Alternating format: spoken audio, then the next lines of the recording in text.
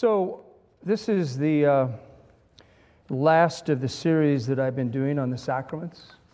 4 sermons on baptism, 4 now with this Sunday, 4 on the Eucharist or the Lord's Supper. I've had fun kind of looking at this. I hope it's been good for you. I'm going to continue this in Sunday school in the fall and go ever deeper. Just diving into these primary symbols of the Christian faith is really critically important, I think, especially during this transition period.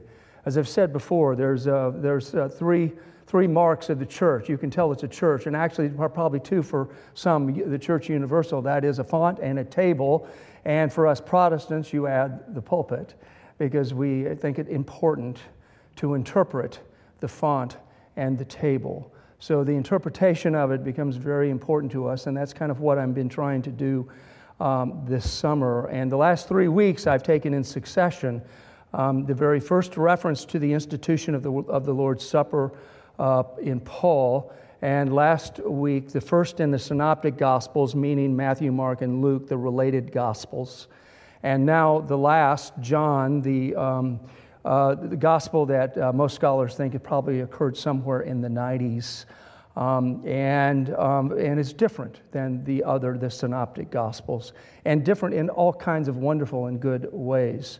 And the rich imagery in and around Eucharist are in this gospel.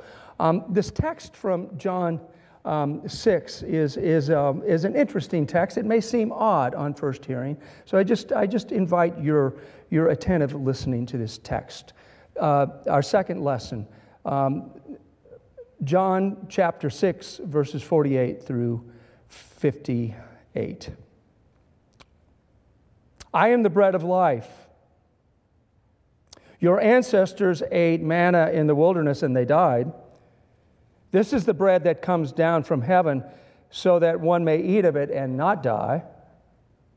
I am the living bread that came down from heaven. Whoever eats of this bread will live forever.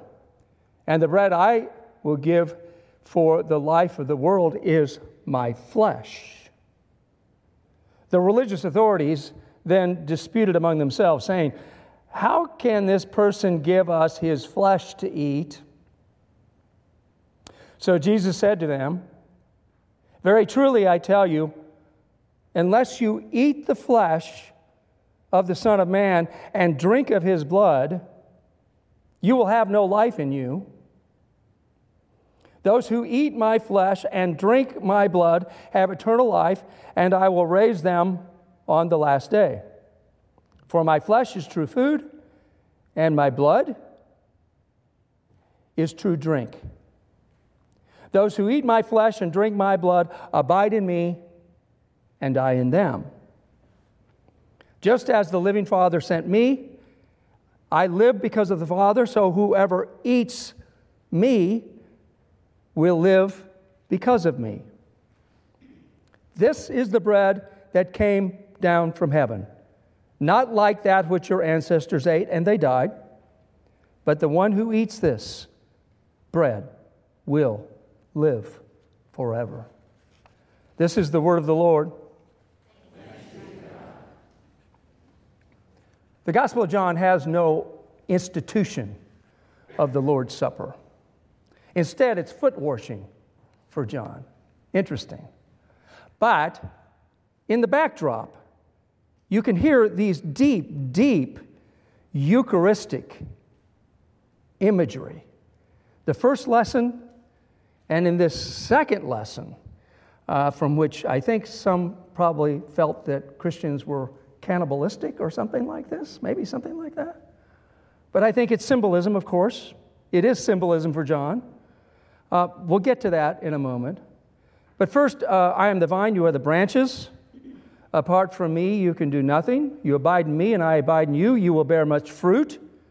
These are images that I bring up as often as I can when we do communion. I think it's deep and broad, and it's very interesting that these happen towards the end of the first century, the last real images we get of Eucharist in the first century and in the gospel, in the canonical Gospels. It's the richest imagery. And it complements the other images of the church, which is interesting. The vine and the branches really complement the other images because the other images are construction images. They're talking about cornerstones and things like that, and buildings and things like that. And as Raymond Brown, the eminent biblical scholar, said that the images of the church that in terms of construction are very limited, right? And so what you have here is this deep organic kind of stuff. It's like the church is an organic reality, a living reality.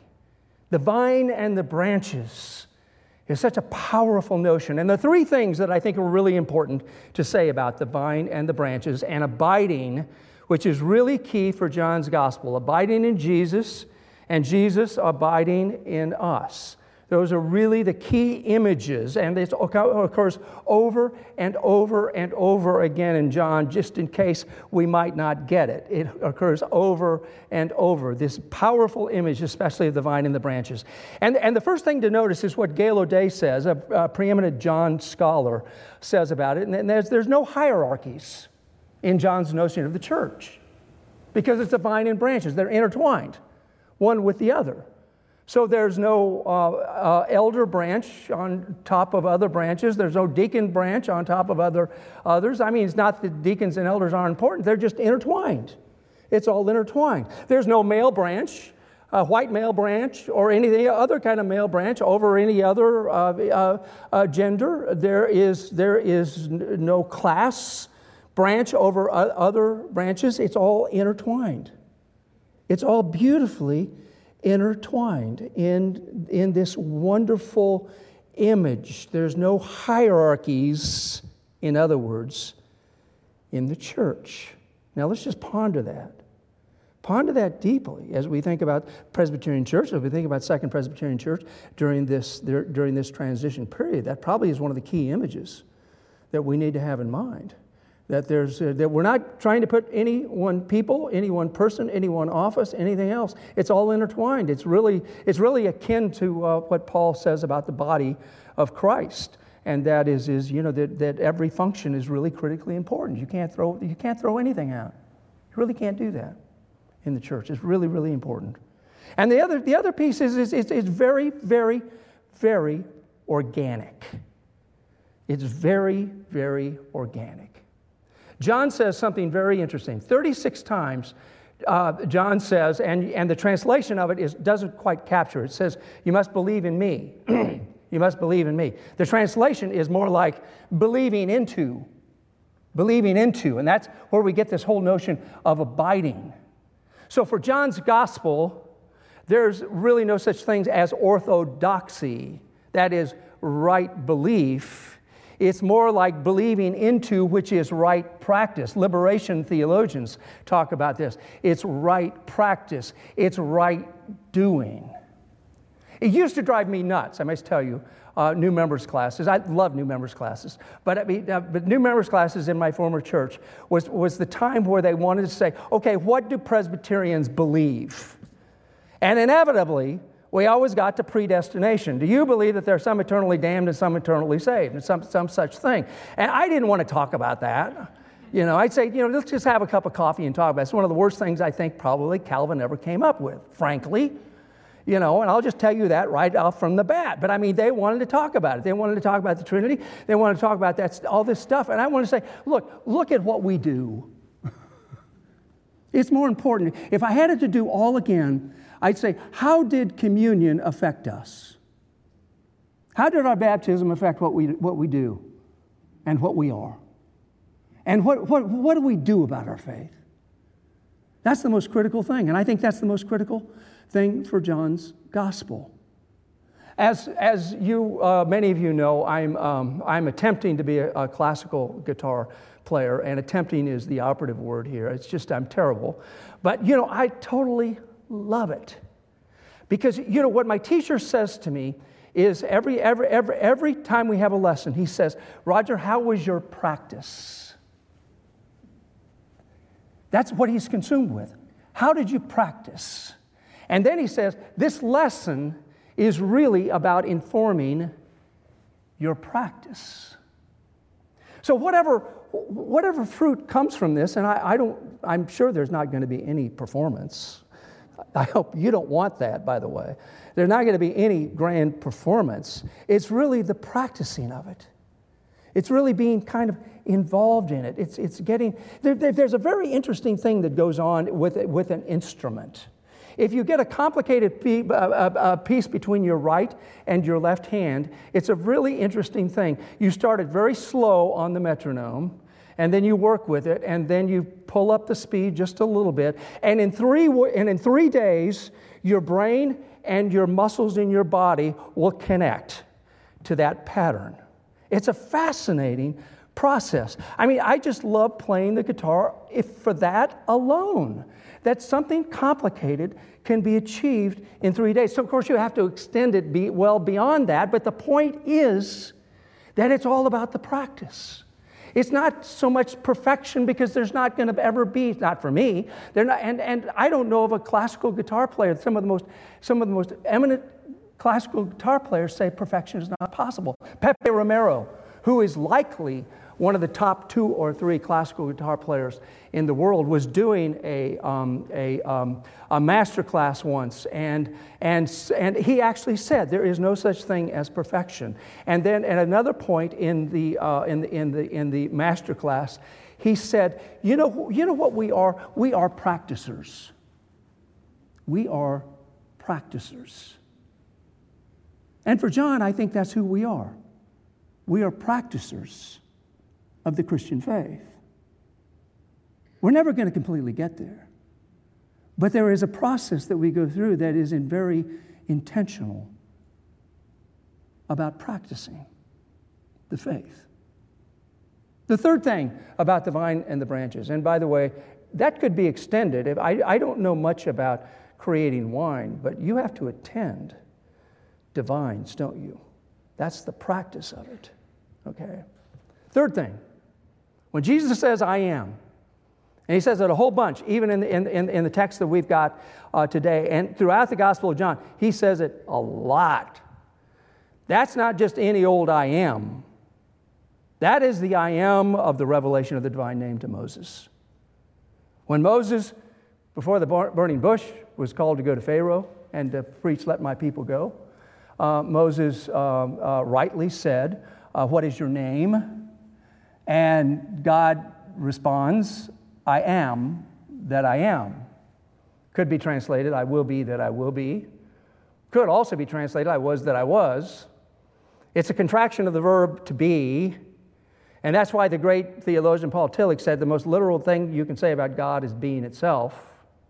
Elizabeth Johnson, a really wonderful Catholic feminist theologian, wrote a book that was responding to Thomas Aquinas. She's Catholic. She's responding to Thomas Aquinas, who said that God is literally he who is. Well, her book was She Who Is. Interesting image. And then she went further than that. She said God is sheer livingness. The sheer livingness in all that is. I think that captures beautifully what John is trying to get at with who God is. When Jesus said, I came to give you life and life in abundance, he wasn't talking about eternal life, although eternal life might be included. He's talking about right here and now. Right here and now. That's why Jesus made all that wine in the first scene in John's gospel. Do you know how much wine he made? What was it, 5, 6 containers, and they were all gallons, and they were the best wine that they ever drank? That is an image for us of what God desires for our life together. It's this powerful, sheer livingness of abundance that occurs when we abide in Jesus and Jesus abides in us, because if we abide in Jesus and Jesus abides in us, then we abide in God and God abides in us. It's this beautifully wonderful thing that happens. We're heading off and going hiking tomorrow. We're going to the high country in Colorado. And that reminds me of a hiking trip that we took some years ago in the Grand Tetons National Park. Wonderful place to go hike. And our legs were tired, and we decided to take a raft trip down the Snake River, which was totally wonderful because the Snake River, you can see the iconic Tetons off in the background of the Snake River. And we were going down the Snake River. The tour guide spotted a bull moose, a huge bull moose sitting by the river. And he was just sitting there. And he looked like he was chewing, right? And so we asked the tour guide, what is he doing? He says, well, bull mooses, you see, any moose, what they'll do is they'll take a lot of leaves and they'll shove them into their cheeks. And then they'll lay down and they'll just sit there and they'll chew and they'll chomp and they'll chew and they'll chomp. And it was so loud that when we went right by that moose, we could literally hear the moose chomping. Now, I don't know what your mother's told you about this, but my mother said, do not eat with your mouth open, and I don't want to hear you chomping. But John has something else in mind for that, because when Jesus says in John, if you eat my flesh, that's not any old word for eat, that's the chomp. That's the chomp and chew. And that's just like this moose sitting by the river, chomping and chewing and ingesting a reality into his or her life. Don't you see, this is the image that John wants to communicate, that Jesus in John wants to communicate. How we take Jesus' life in us is a symbolic eating. It's just chomping, pondering his life, practicing the faith by chewing.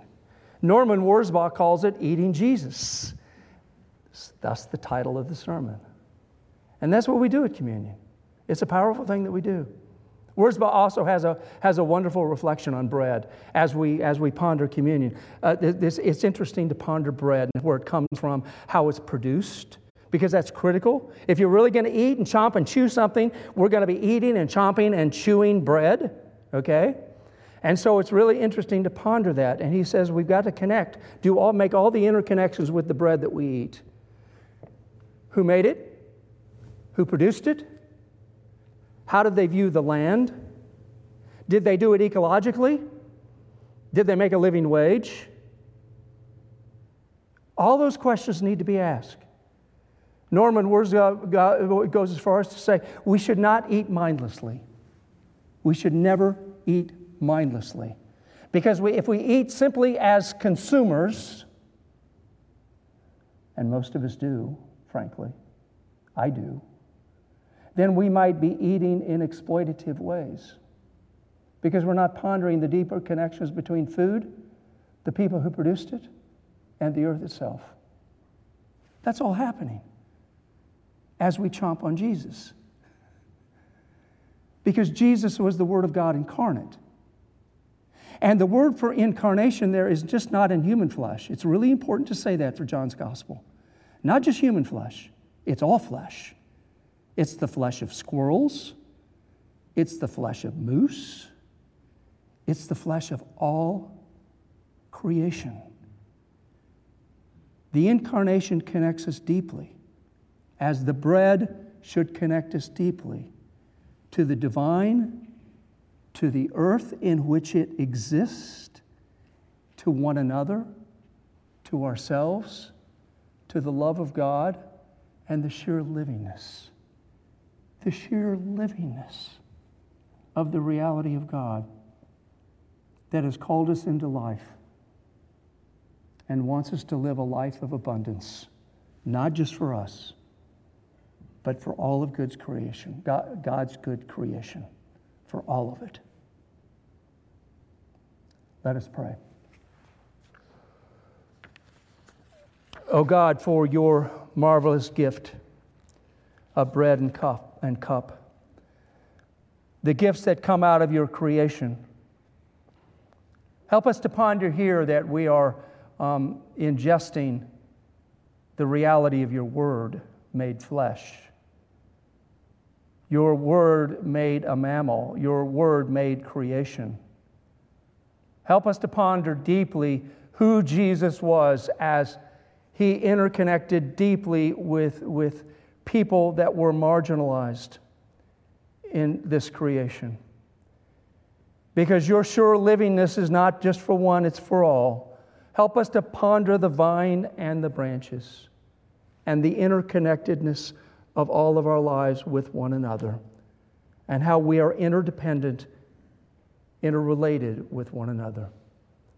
Help us to ponder deeply, O God, the sheer living abundance that you seek for us all. In Christ's name, amen.